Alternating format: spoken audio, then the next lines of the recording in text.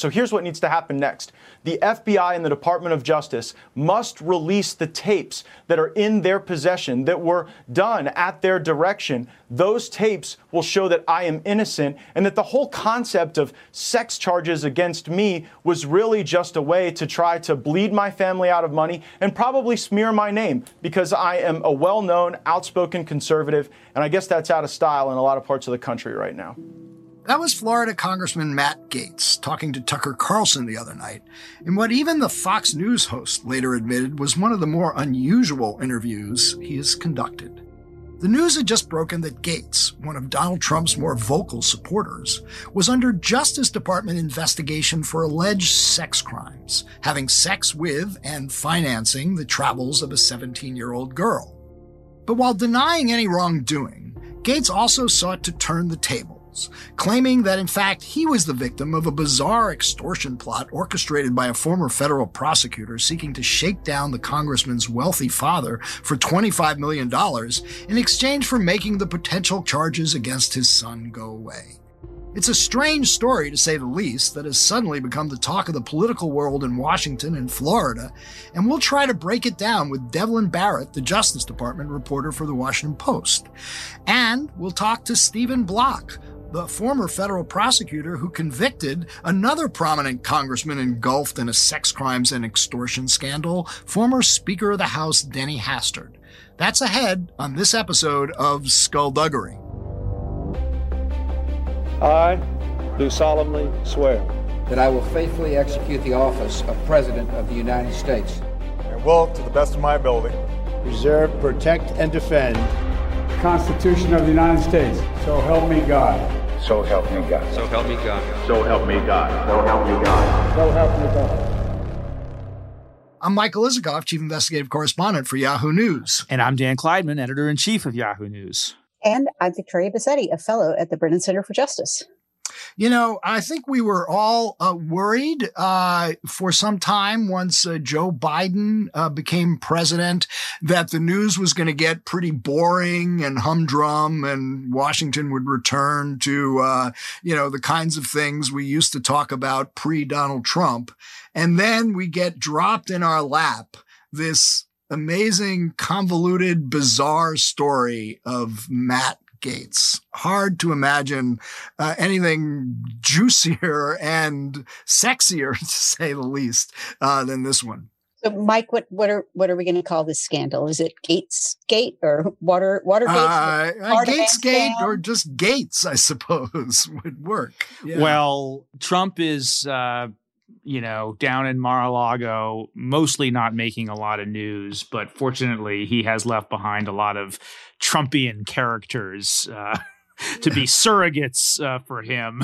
The one thing that I, look, he has not been, these are just allegations. They're not even formal allegations yet. He hasn't been accused of a crime. He hasn't been indicted.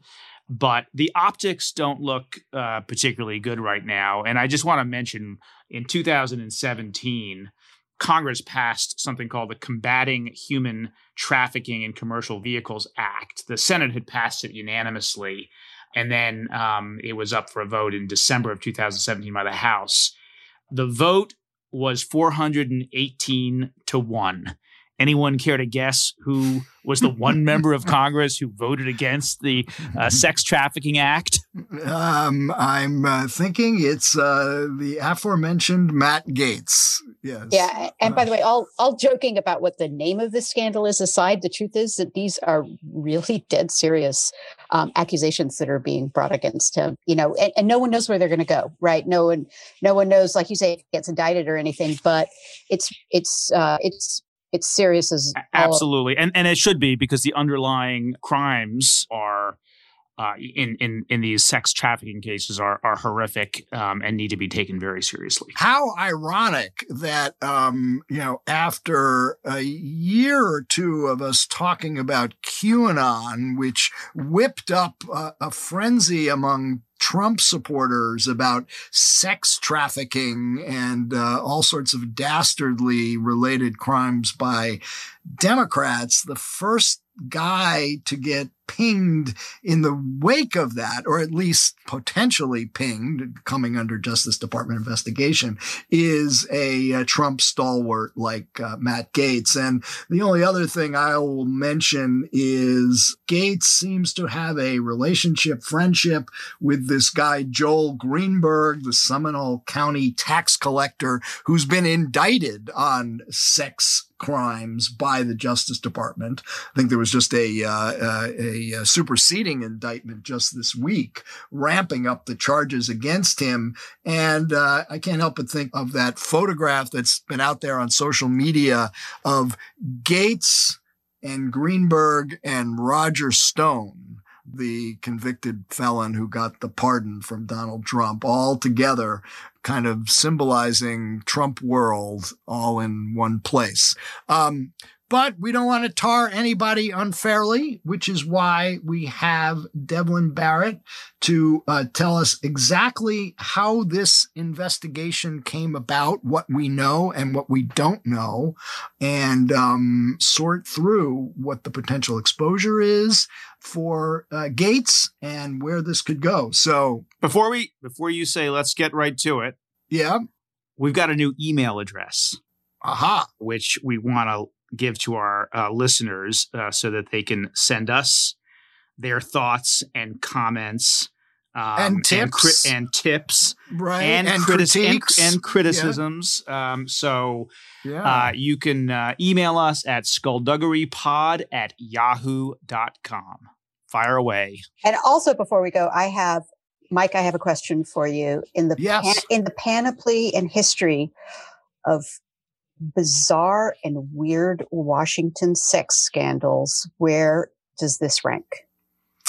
Well, a good question, but I think, being the judicious person that I am, let's wait and see what the charges are and where they go. Because so boring. Because we want to be very fair to everybody, even while we enjoy talking about it and exploring all the details. I think we should do a buried treasure that does exactly what Victoria suggests. We should just rank scandals through the ages. We can just rank them.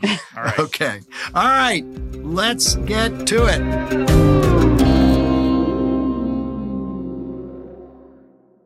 Okay, we now have with us Devlin Barrett, Justice Department reporter for the Washington Post, coming to us directly from the Justice Department. Devlin, welcome back to Skullduggery.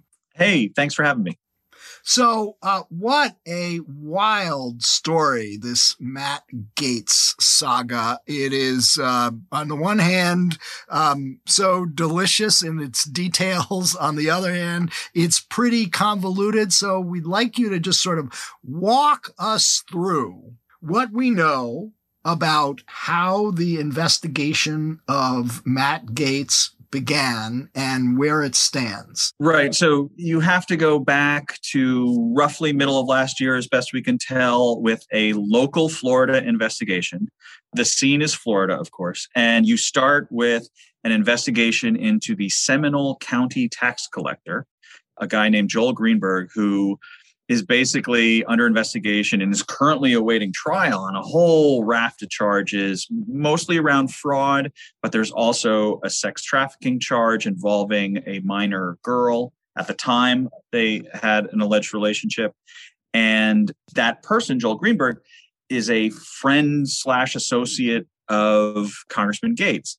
And at some point in this investigation into not just Joel Greenberg's finances, but also his interactions with this minor, the FBI develops evidence that the congressman, Matt Gaetz, may have also had some sort of sexual relationship crossing state lines with a minor. And so that spawns a sort of follow-on investigation that is distinct from the Greenberg one that's still ongoing. And that's got to raise like major alarm bells at the Department of Justice at this point. I mean, right. Gaetz is a conspicuous, prominent defender of Donald Trump on Fox News almost every night, out there defending the president at every step of the way. And this is still the Trump Bill Barr Justice Department when this comes to the attention of Maine Justice, right? And it goes straight to the AG, Barr. Right. And so our understanding is that it does go up the chain and that senior DOJ leadership is told about this more or less as in real time as the investigation gets underway. And so obviously that raises some interesting questions about how far along are the investigators on this case. It's been months. We know that much. And so that investigation is rolling. And it seems pretty clear that at some point earlier this year, there is a fair bit of gossip in Florida political circles about that investigation. People start getting wind, they believe, of that investigation in Florida in the last couple months. Do we know active grand jury, subpoenas, witnesses brought before the grand jury? So we know at a minimum there is a grand jury in Greenburgh because that grand jury has issued, I believe, a third superseder indictment just this week. So we know there is at least that much of a grand jury. It's a little less clear as to whether there is a separate body that's taken evidence as far as the Gates matter goes or not. That part's a little tougher of a nut to crack. I'll be honest, I think my best understanding of it is that one way or another, some of this evidence has found its way before a grand jury. But how close they are to resolving that, I don't know. So, Devlin, bring us forward to when this investigation becomes public, because that's when it takes a really bizarre turn. Right. Around mid-March, suddenly things take a very different and weird direction. And that is when Matt Gaetz' father, who is a prominent former Florida politician in his own right, a guy named Don Gaetz, gets a text and then a letter. And it's a very strange kind of outreach, which basically says, we're aware of this investigation involving your son, possibly sexually involved with a minor. And the way it would be a great way to save him from any legal trouble if you were to help fund our effort to find and return home safely a guy named Bob Levinson, who is a former FBI agent who disappeared on a fairly unauthorized, unusual trip with quasi-CIA blessing to an island off the coast of Iran more than a decade ago. Now, this was a neck stretch, like how we get from Matt Gaetz to Bob Levinson. It was a pretty prominent case. There was a lot written about Levinson's disappearance. The FBI and the U.S. intelligence community was looking for him for years and concluded just last year, I think, that he was likely dead inside Iran. He is believed to be dead after having been a hostage of some kind in or around Iran for years. Levinson is just its own saga, and you know, we could spend hours just dissecting the different parts of Levinson. About it, a very good book. Well, we'll get back into Levinson in a second, but who sends this text and letter to Don Gaetz, to Matt Gaetz' father? So we're told there's two individuals. One named Bob Kent, who is sort of known in the world of Levinson aficionados, I guess I would say. Kent is known as a former military guy who has long argued that Levinson is still alive and can be saved. And there's another guy named Stephen Alford, who is sort of a character unto himself in the sense that he has a pretty significant criminal conviction record. So these two guys, we're told, are the ones who make this overture to Matt Gaetz' father. And saying what? What do they say? It's a little, I mean, you guys know how law enforcement actually works. So just forgive me that this is going to sound a little crazy. What they basically say is... Nothing crazy about any of this. What they say is, your son has this big legal problem that we know about. And remember, at the time they write this letter in mid-March, this is not public knowledge. It may be water cooler gossip in Florida, but it is not public knowledge. And so they say, we know about this investigation into your son. If you were to help us save Bob Levinson, that could make your son's legal problems go away. Now, I don't think that is a factually accurate description of how the world works, but that is what was presented to Matt Gaetz' father. And that sets off a whole other series of events in which Matt Gaetz' father has conversations which are apparently recorded with a lawyer who represents the Levinson family on this issue. And what you have from those conversations are two wildly different versions of what actually took place in those conversations. And one of the things I think it will take some time to sort out is which versions of those conversations are accurate. Because Gates's claim is that it was basically a shakedown, an extortion attempt, give us millions of dollars, and we will make the sex investigation go away. The lawyer in question says that's absolutely not what we talked about. I was sympathetic to the guy's situation. He seemed to be trying to help his son in some way. But I told him, that person doesn't necessarily have anything of value to find Bob Levinson. And that's where all of a sudden the Times breaks the story that there is this investigation, and confronted with news of this, incredibly politically damaging and maybe, legally damaging information. Matt Gaetz publicly says that, well, I'm just being extorted. This is all, sort of a hit job on me to try to get money out of my wealthy father. So it's a pretty Baroque set of facts and pretty Baroque story. Bring us back to Matt Gaetz. What kind of legal peril is he actually in right now? And how has the DC political establishment, he's not just in legal peril, he's also in political peril. What's happening right now with that? So the way to think of it legally is if there is evidence to show that he paid for a girl under 18 years of age to travel, to cross state lines. So if you think about it in terms of hotel rooms, airfare, that kind of thing, for the purpose of having sexual contact with that person, that violates federal law.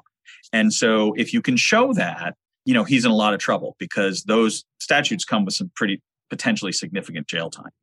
Now, you have to have respect for the things you don't yet know. And so we don't know what actual evidence, what the meat and potatoes of the evidence is that the FBI has to date on this. And it'll be important to look at that because one of the things I think about as you go through cases like this is if those of you who remember the investigation into Senator Bob Menendez, it started with a very similar accusation and it ended up in a very different place. He was still charged. He ended up beating that case.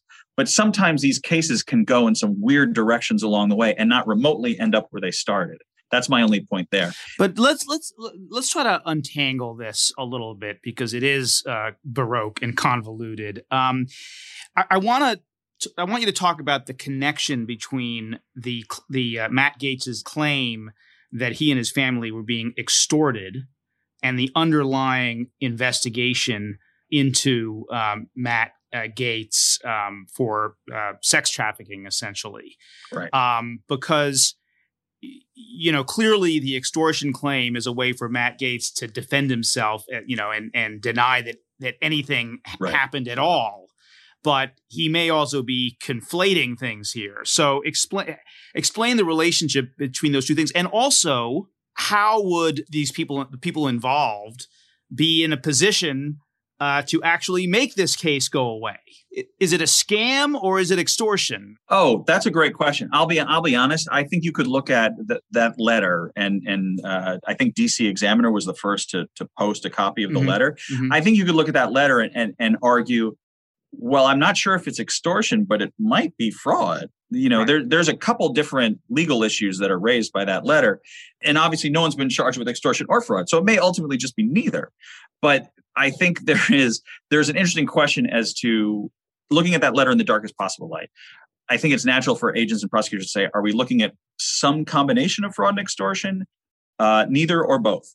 I think that's an open question. But the main point is, whatever that extortion or quasi-extortion or non-extortion piece is, that is, as best we can tell, a very distinct and separate investigation from the underlying issue, which had been going on for months at that point within the FBI, as to whether or not Matt Gaetz violated sex trafficking laws. Those are two very different things. So there are two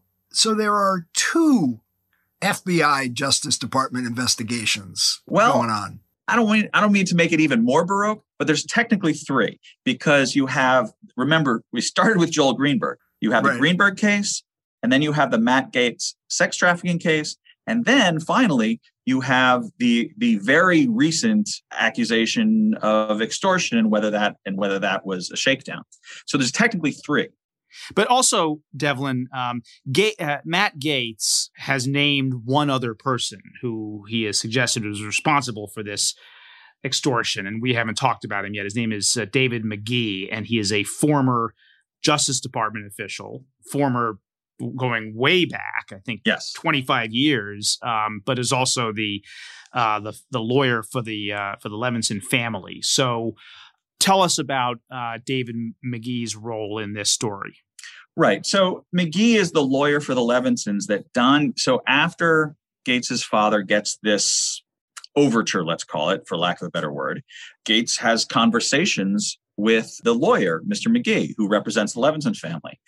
To McGee's telling, that is essentially a fairly innocuous conversation in which McGee tries to set the dad straight on, this wouldn't, even if this is true, this isn't really going to solve the problem of, an alleged grand jury investigation into your son's possible violation of sex laws.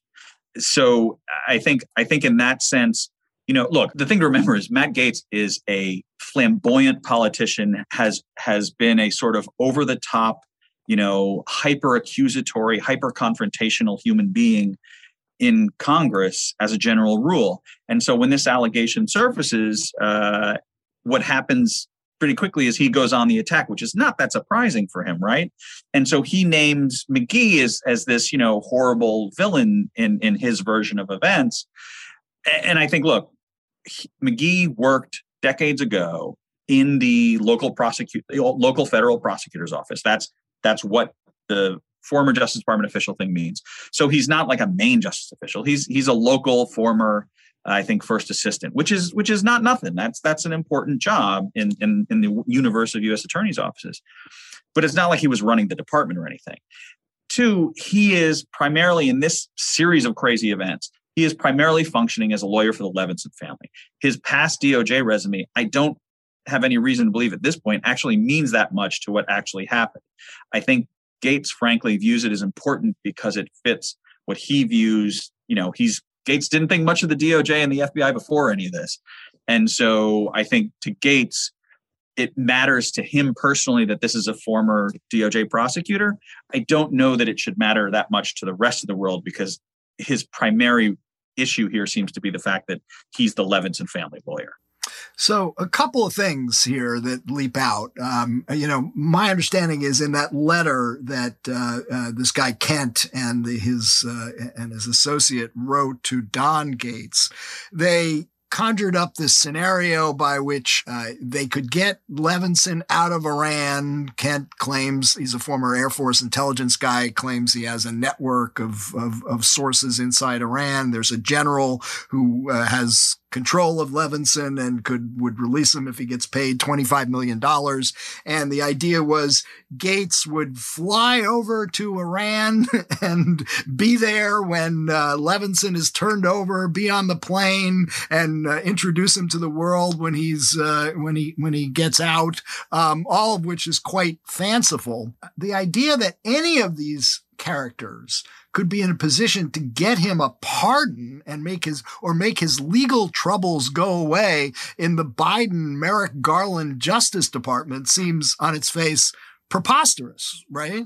It does. And, but you know what it also speaks to, frankly? It speaks to a bunch of people who have internalized what, for lack of a better term, you might call the Trump model. That scenario, oh, you're going to free this guy. Oh, it's going to be a dramatic homecoming. Oh, you might get a pardon. If you had said that during the Trump administration, I think you couldn't automatically dismiss that as a possibility.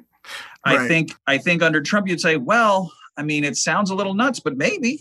Well, yeah, Trump did love hostage deals.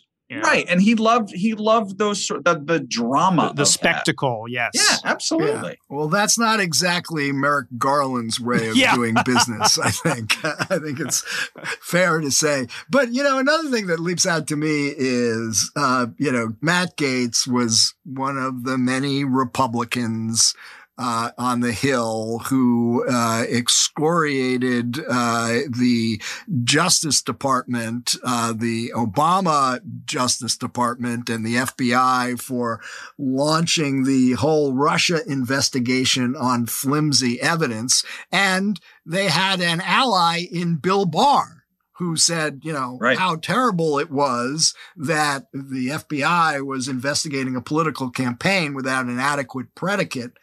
This is the same Bill Barr who approved the investigation of Matt Gaetz. So one can presume he must have thought there was pretty credible evidence to base a federal investigation on and sign off on it. Right. And I think you have to sort of take a step back and work through the sequence as they happened, as opposed to how we learn about them. Like there's always a danger of telescoping, compressing a bunch of facts into each other. So it's all like just one big giant picture. We don't know precisely what Barr was told at the outset, right? And certainly the fights around public integrity, the public integrity section of the Justice Department, those are tough, often suspicion-endearing and fraught conversations within the DOJ. But clearly they thought they had enough to work with for months on this case. Like they have their hooks into something. Now, does that produce a charge? Who knows? We're still waiting to get a meaningful answer on that. Well, one thing about Barr that I saw in one of the stories, maybe it was in the Washington Post, but somewhere, was that when he was briefed on this case, he made it clear that he didn't want to be in any situation where he was brought into contact with Matt Gaetz because it wouldn't look very good. I want to get back to Victoria's question in terms of the political backlash for a second, because one of the things that's notable, I think, is that Matt Gaetz, who basically has spent all of his time in Congress not passing legislation, but sucking up to Donald Trump and defending him at every possible turn, even I think suggested maybe he would quit Congress to defend him in his impeachment trial. I'm not hearing anyone, either Donald Trump or his family or other Trump colleagues, coming out and defending Matt Gaetz right now. He seems fairly isolated. Yeah, and that's an interesting quirk of his position within the Republican, I guess you have to call it establishment now, right? Because it's the president and his supporters and the rest of the congressional Republicans. As a practical matter, Gaetz did not have a great relationship within his own party, within sort of the leadership of the House Republicans. And while he was a prominent public defender of the president, it's not clear to me that the president actually feels much towards him at all. I think you can say, for all of the public association of those two humans, there's not a lot of Republicans coming out to defend him or take up his cause. Jim Jordan is, but that's one guy. But that's one guy. And look, the justice system is built on the presumption of innocence. I think that's probably a good thing.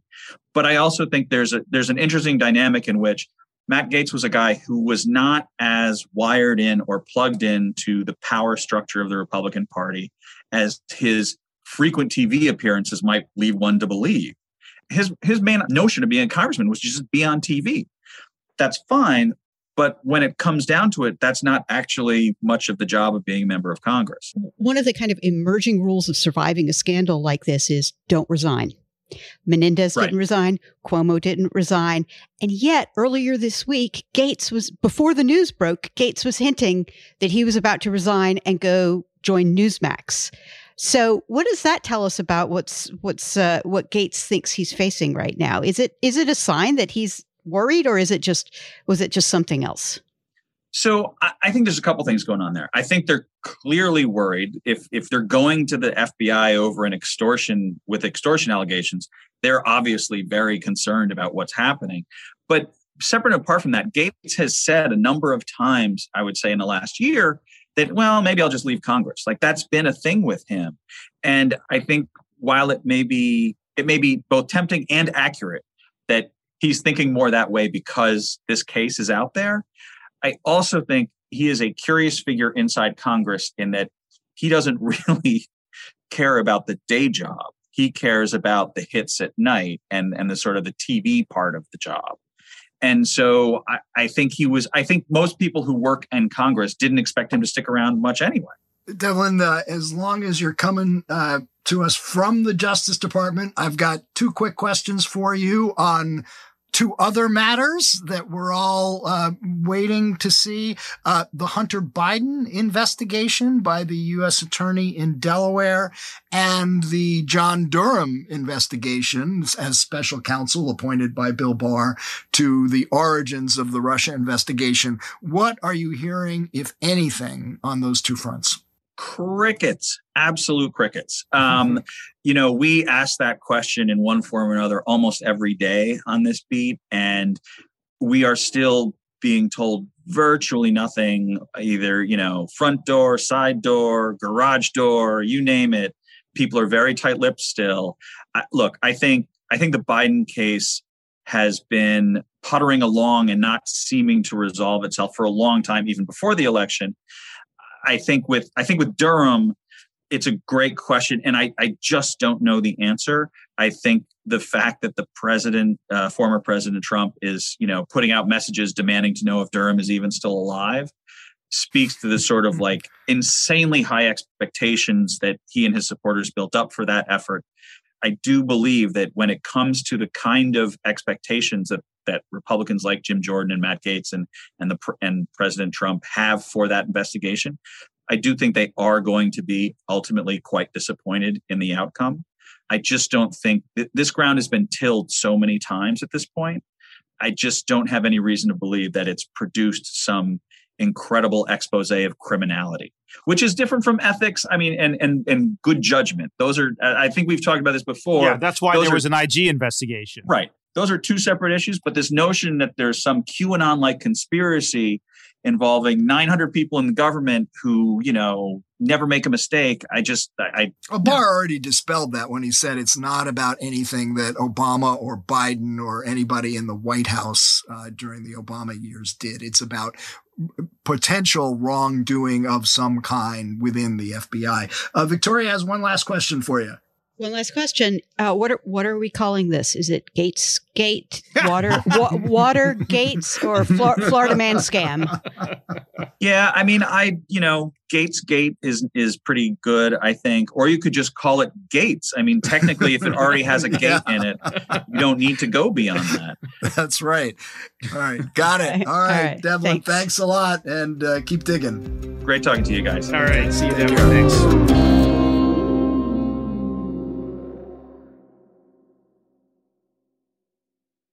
All right, we now have with us to help us make sense of the Matt Gaetz story, Stephen Block, a former federal prosecutor with the U.S. Attorney's Office in Chicago, specializing in public corruption cases. Stephen, welcome to Skullduggery. Thanks for having me. There's a lot to unpack here based on what has been reported over the last few days, but just let's start out with the core allegations that the FBI and Justice Department are reported to be investigating involving Matt Gaetz, which is a sex crime, having sex with a 17-year-old girl as well as funding her travel. What is the federal crime or crimes here, and how serious can that be? Well, it definitely implicates federal crimes. The federal government takes these sort of allegations extremely seriously. It is certainly illegal to transport a minor across state lines for the purposes of having sex with her. It is illegal to fund transportation like that. And a number of federal agencies make this their priority. It is not just the FBI, it's Homeland Security, the Postal Inspection Service. When I was in the office in Chicago, we prosecuted a number of these cases. So it doesn't come as a surprise to me that if there is information that a minor is being transported across state lines, that DOJ would look at it no matter who the alleged perpetrator is. One quick follow-up on this. Gaetz obviously has denied the charges here. If he comes back and says, I didn't know that this girl was 17 years old, Does that get him off the hook? It could. There is a defense. It's actually articulated in the statute that can be a defense if the defendant can show, and the burden shifts to the defendant. So the defendant would have to show by clear and convincing evidence that he believed that the individual was 18 or older. So it certainly could. But that's not really a position that really anyone wants to be in, to have to essentially prove part of their own defense. So presumably the feds would need the testimony of this woman about her relationship with Gates. Based on how far this has apparently gotten, and what's been reported is went all the way up to the Attorney General of the United States, then Bill Barr, and he signed off on it, or at least didn't do anything to stop it. For it to have gotten that far, wouldn't they have needed to have already talked to the 17-year-old in question? I would expect that is the case. These cases are almost impossible to make without the cooperation of the victim for the reasons you just state. And I'll tell you, that is part of the reason why these cases can be very difficult to investigate and prosecute. The victims in cases like this, and again, we don't know what happened here, and he is presumed innocent, but based on what we're hearing, in cases like this, defendants are not preying on the National Merit Scholar from a stable home. That's just not how these cases tend to operate. They tend to involve victims who almost certainly have some troubles, have some issues in their past, have some, could be even mental health issues. So it makes it very difficult for investigators and prosecutors because you're dealing with victims who are, one, not always the most cooperative, and two, might not be very trusting of law enforcement.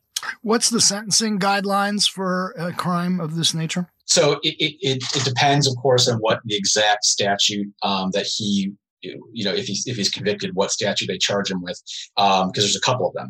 If it is more along a trafficking offense, and we can talk a little bit more about what that involves, that's probably the most serious. It could be a 15-year mandatory minimum, which is a huge sentence. If it is not a trafficking offense, in other words, there's no element of sort of force or coercion, but it is more whether Gates traveled for the purpose of having sexual contact with someone he knew was underage, then he's looking at a potential maximum sentence of around 30 years, but there's no mandatory minimum. So the range there, it will be up to the judge. There are guidelines, but certainly these are crimes that are taken extremely seriously, and no one is getting a slap on the wrist if they're traveling in interstate commerce to have sex with a minor.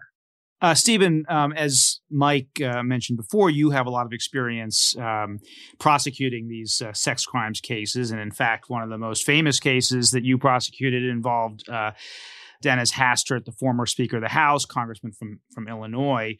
That case involved a claim by Hastert that he was being extorted. And of course, the Gates case, similarly, the Matt Gates, who's under investigation, is claiming that he's been extorted. His family's been extorted to the tune of, I think, $25 million. So based on your experience and then now what you know from what's been reported in the Matt Gates case as a prosecutor, what are you thinking about those extortion claims? What's being reported is extremely odd. There's really no other way to describe it than that. What is particularly odd about it to me is the statements by Representative Gates being so forward in the media, describing the extortion plot, describing how his father was wearing a wire for the FBI. If any of that is true, certainly the Bureau cannot be happy. They can't be happy about investigating an ongoing extortion plot while having their covert methods outed in the media. It absolutely would stall that investigation and effectively end it. So it is extremely curious. Obviously, we don't know what actually has happened here. We won't know that until it comes out in a court of law. But I agree with you, Dan. The parallels to the Hastert case struck me immediately as well. That you have an individual, a public individual, who claims they're extorted, and then it turns out there's a sexual malfeasance element to it. It's a little deja vu for me. I wanted to actually ask you about in the Hastert case. I think what was established was that Hastert was paying a significant amount of money to one of the, I think by that time he was an adult, but one of the kids who he had been abusing. And in fact, I think that's how investigators really stumbled onto this, because he was withdrawing large sums of cash, and then he realized that was a problem. So he started withdrawing sums under $10,000 so that he wouldn't be detected. And one thing led to the next. But as a prosecutor, isn't there sometimes a fine line between someone who is paying hush money and someone who is claiming to be extorted? I mean, how do you define the differences between those two things? It's a great question, because we struggled very much with that in the Hastert case, and as you said, when we first approached the former speaker after we saw the withdrawals that you mentioned, he told us that he was being extorted. And when I asked him, did you ever have any inappropriate sexual contact with this person? The answer was an emphatic no. So at that time, if you have an individual demanding money for something that didn't happen and threatening to go to the press and ruin your career if you don't pay it, that's extortion. Where it changes is when it's not an unlawful or a wrongful asking. For example, individuals settle claims all the time to avoid litigation or settle litigation. So if what happened, which I think is what did happen in that case, you had a victim going to the former speaker, his former wrestling coach, and saying, this happened to me. You know it happened to me. I've suffered harm as a result. I don't want to go to the press. I don't want to ruin my family's life, but I want to be compensated. That's not extortion. And that's what happened in the Hastert case. But, it took us a while to get there, because you really have to gather all the evidence and assess some credibility before you can determine that. And it's not extortion because something did, in fact, happen to him. It was a legitimate claim that he is making. That's right. It was a legitimate claim. I suppose it could still be extortion even if it was a legitimate claim. I think it depends a little bit about what the individual asking for the money is sort of threatening to do. But in our situation, the Hastert case ended up being an easier call because we were convinced ultimately through our investigation that Speaker Hastert had abused this kid and others. So once we were able to satisfy ourselves that happened through our investigation, it really took the element of extortion off the table for us. But of course, in the Gates case, and of course, these are unproven allegations, hasn't even been an indictment. But if it turns out that Gates did commit these crimes, the extortion piece of it's not parallel because you have a third party coming in, right? Absolutely. I mean, look, and it is important to say we don't know what happened here, if anything. But let's, assuming for our discussion that there was some illegal contact that the congressman had with a minor, for a third party who maybe would have learned about it in some way to come in and say, well, if you maybe pay me $25 million, we'll make it go away. Yes, that could still absolutely be extortion. So what could happen here is the feds could ultimately investigate and prosecute two separate but related crimes: a sex trafficking or sexual travel related crime and an extortion crime. So we think we know that at this stage of the game, DOJ lawyers have been in touch with Gates's lawyers and have indicated that he's, at least according to Gates, a subject, not a target of an investigation. At what point during an investigation would DOJ be in touch with the subject's lawyers? What does that tell us about how far along investigators are with this?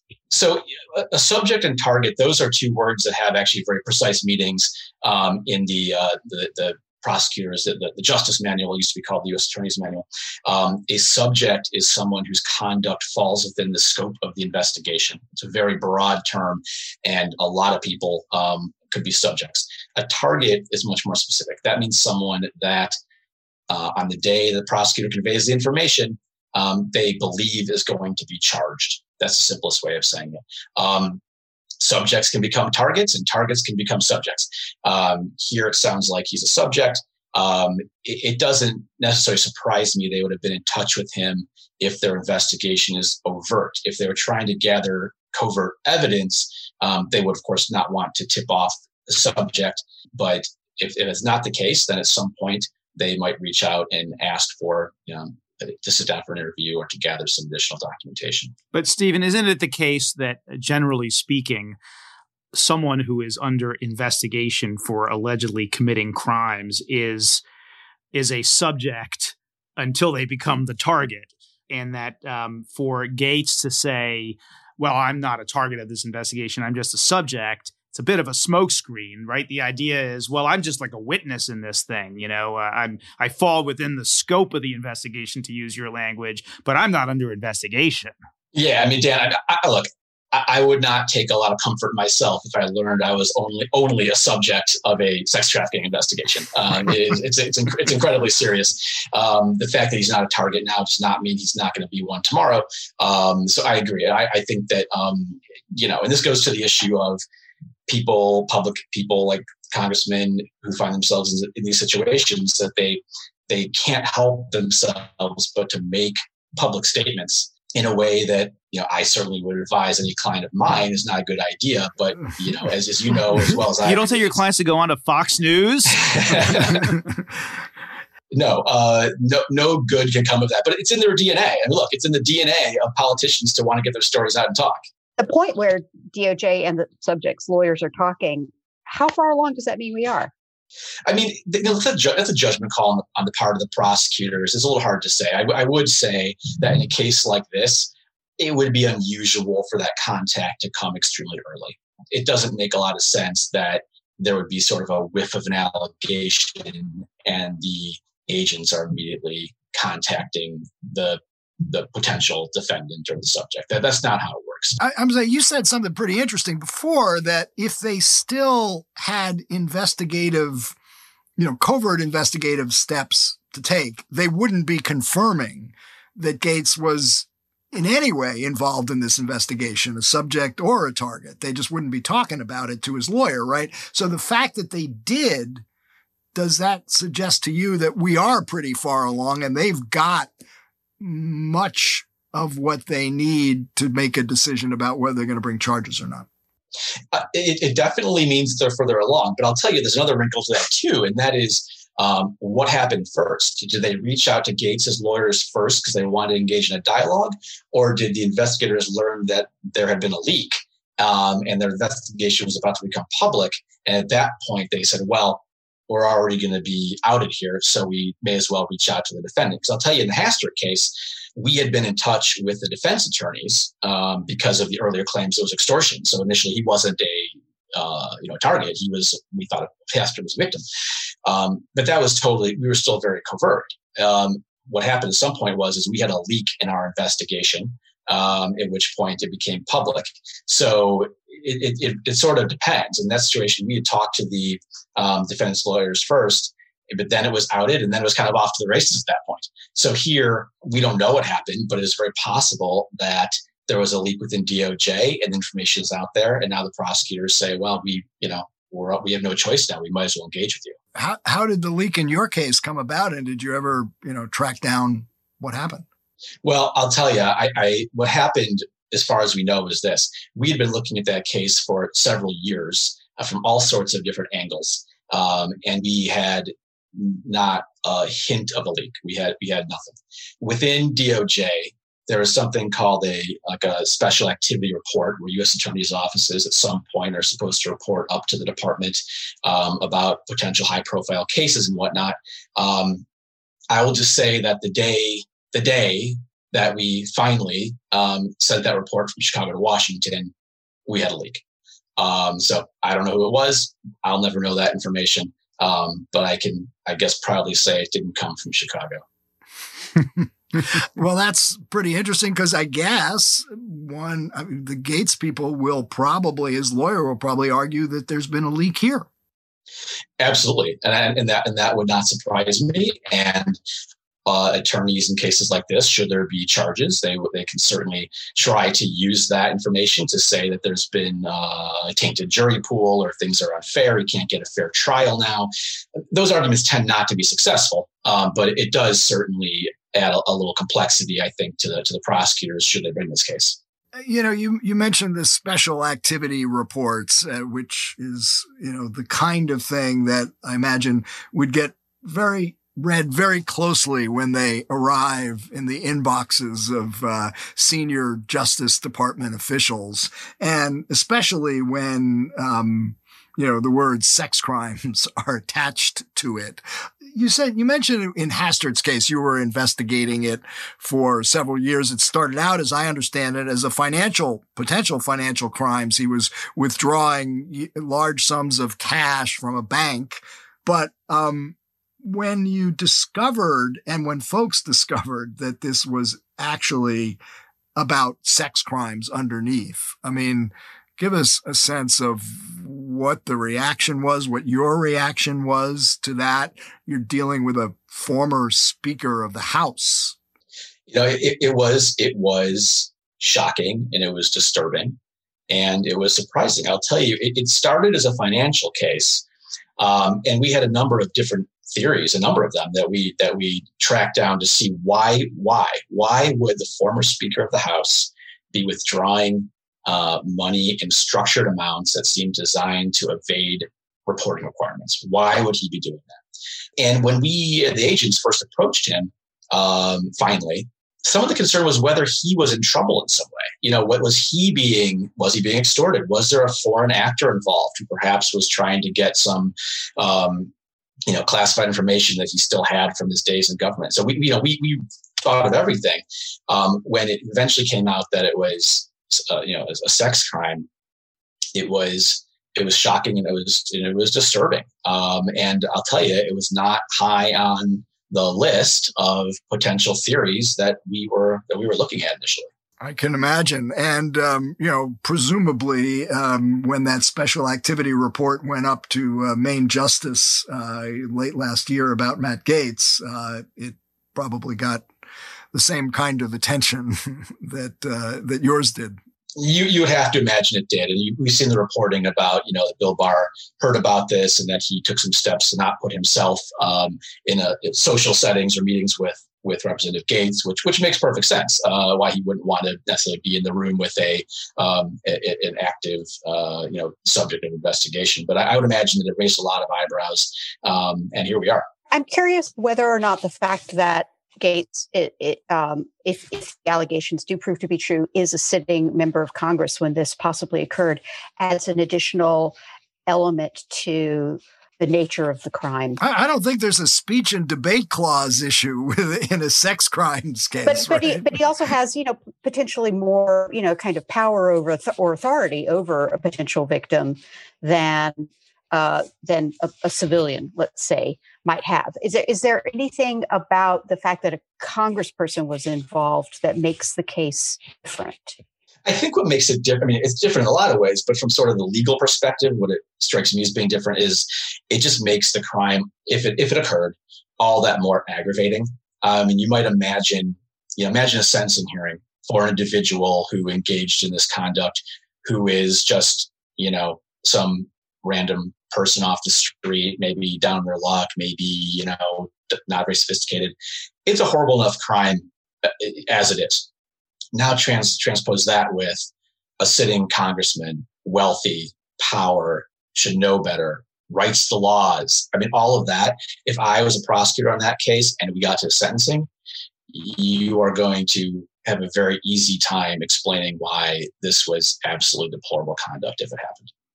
I just have one more question about sentencing in a case like this. Does the law make any distinction between what Hastert was accused of, in terms of punishment, where he was abusing minors versus the trafficking kind of case where you're taking someone against across state lines for the purposes of sex? In other words, is one more likely to get a tougher sentence than the other?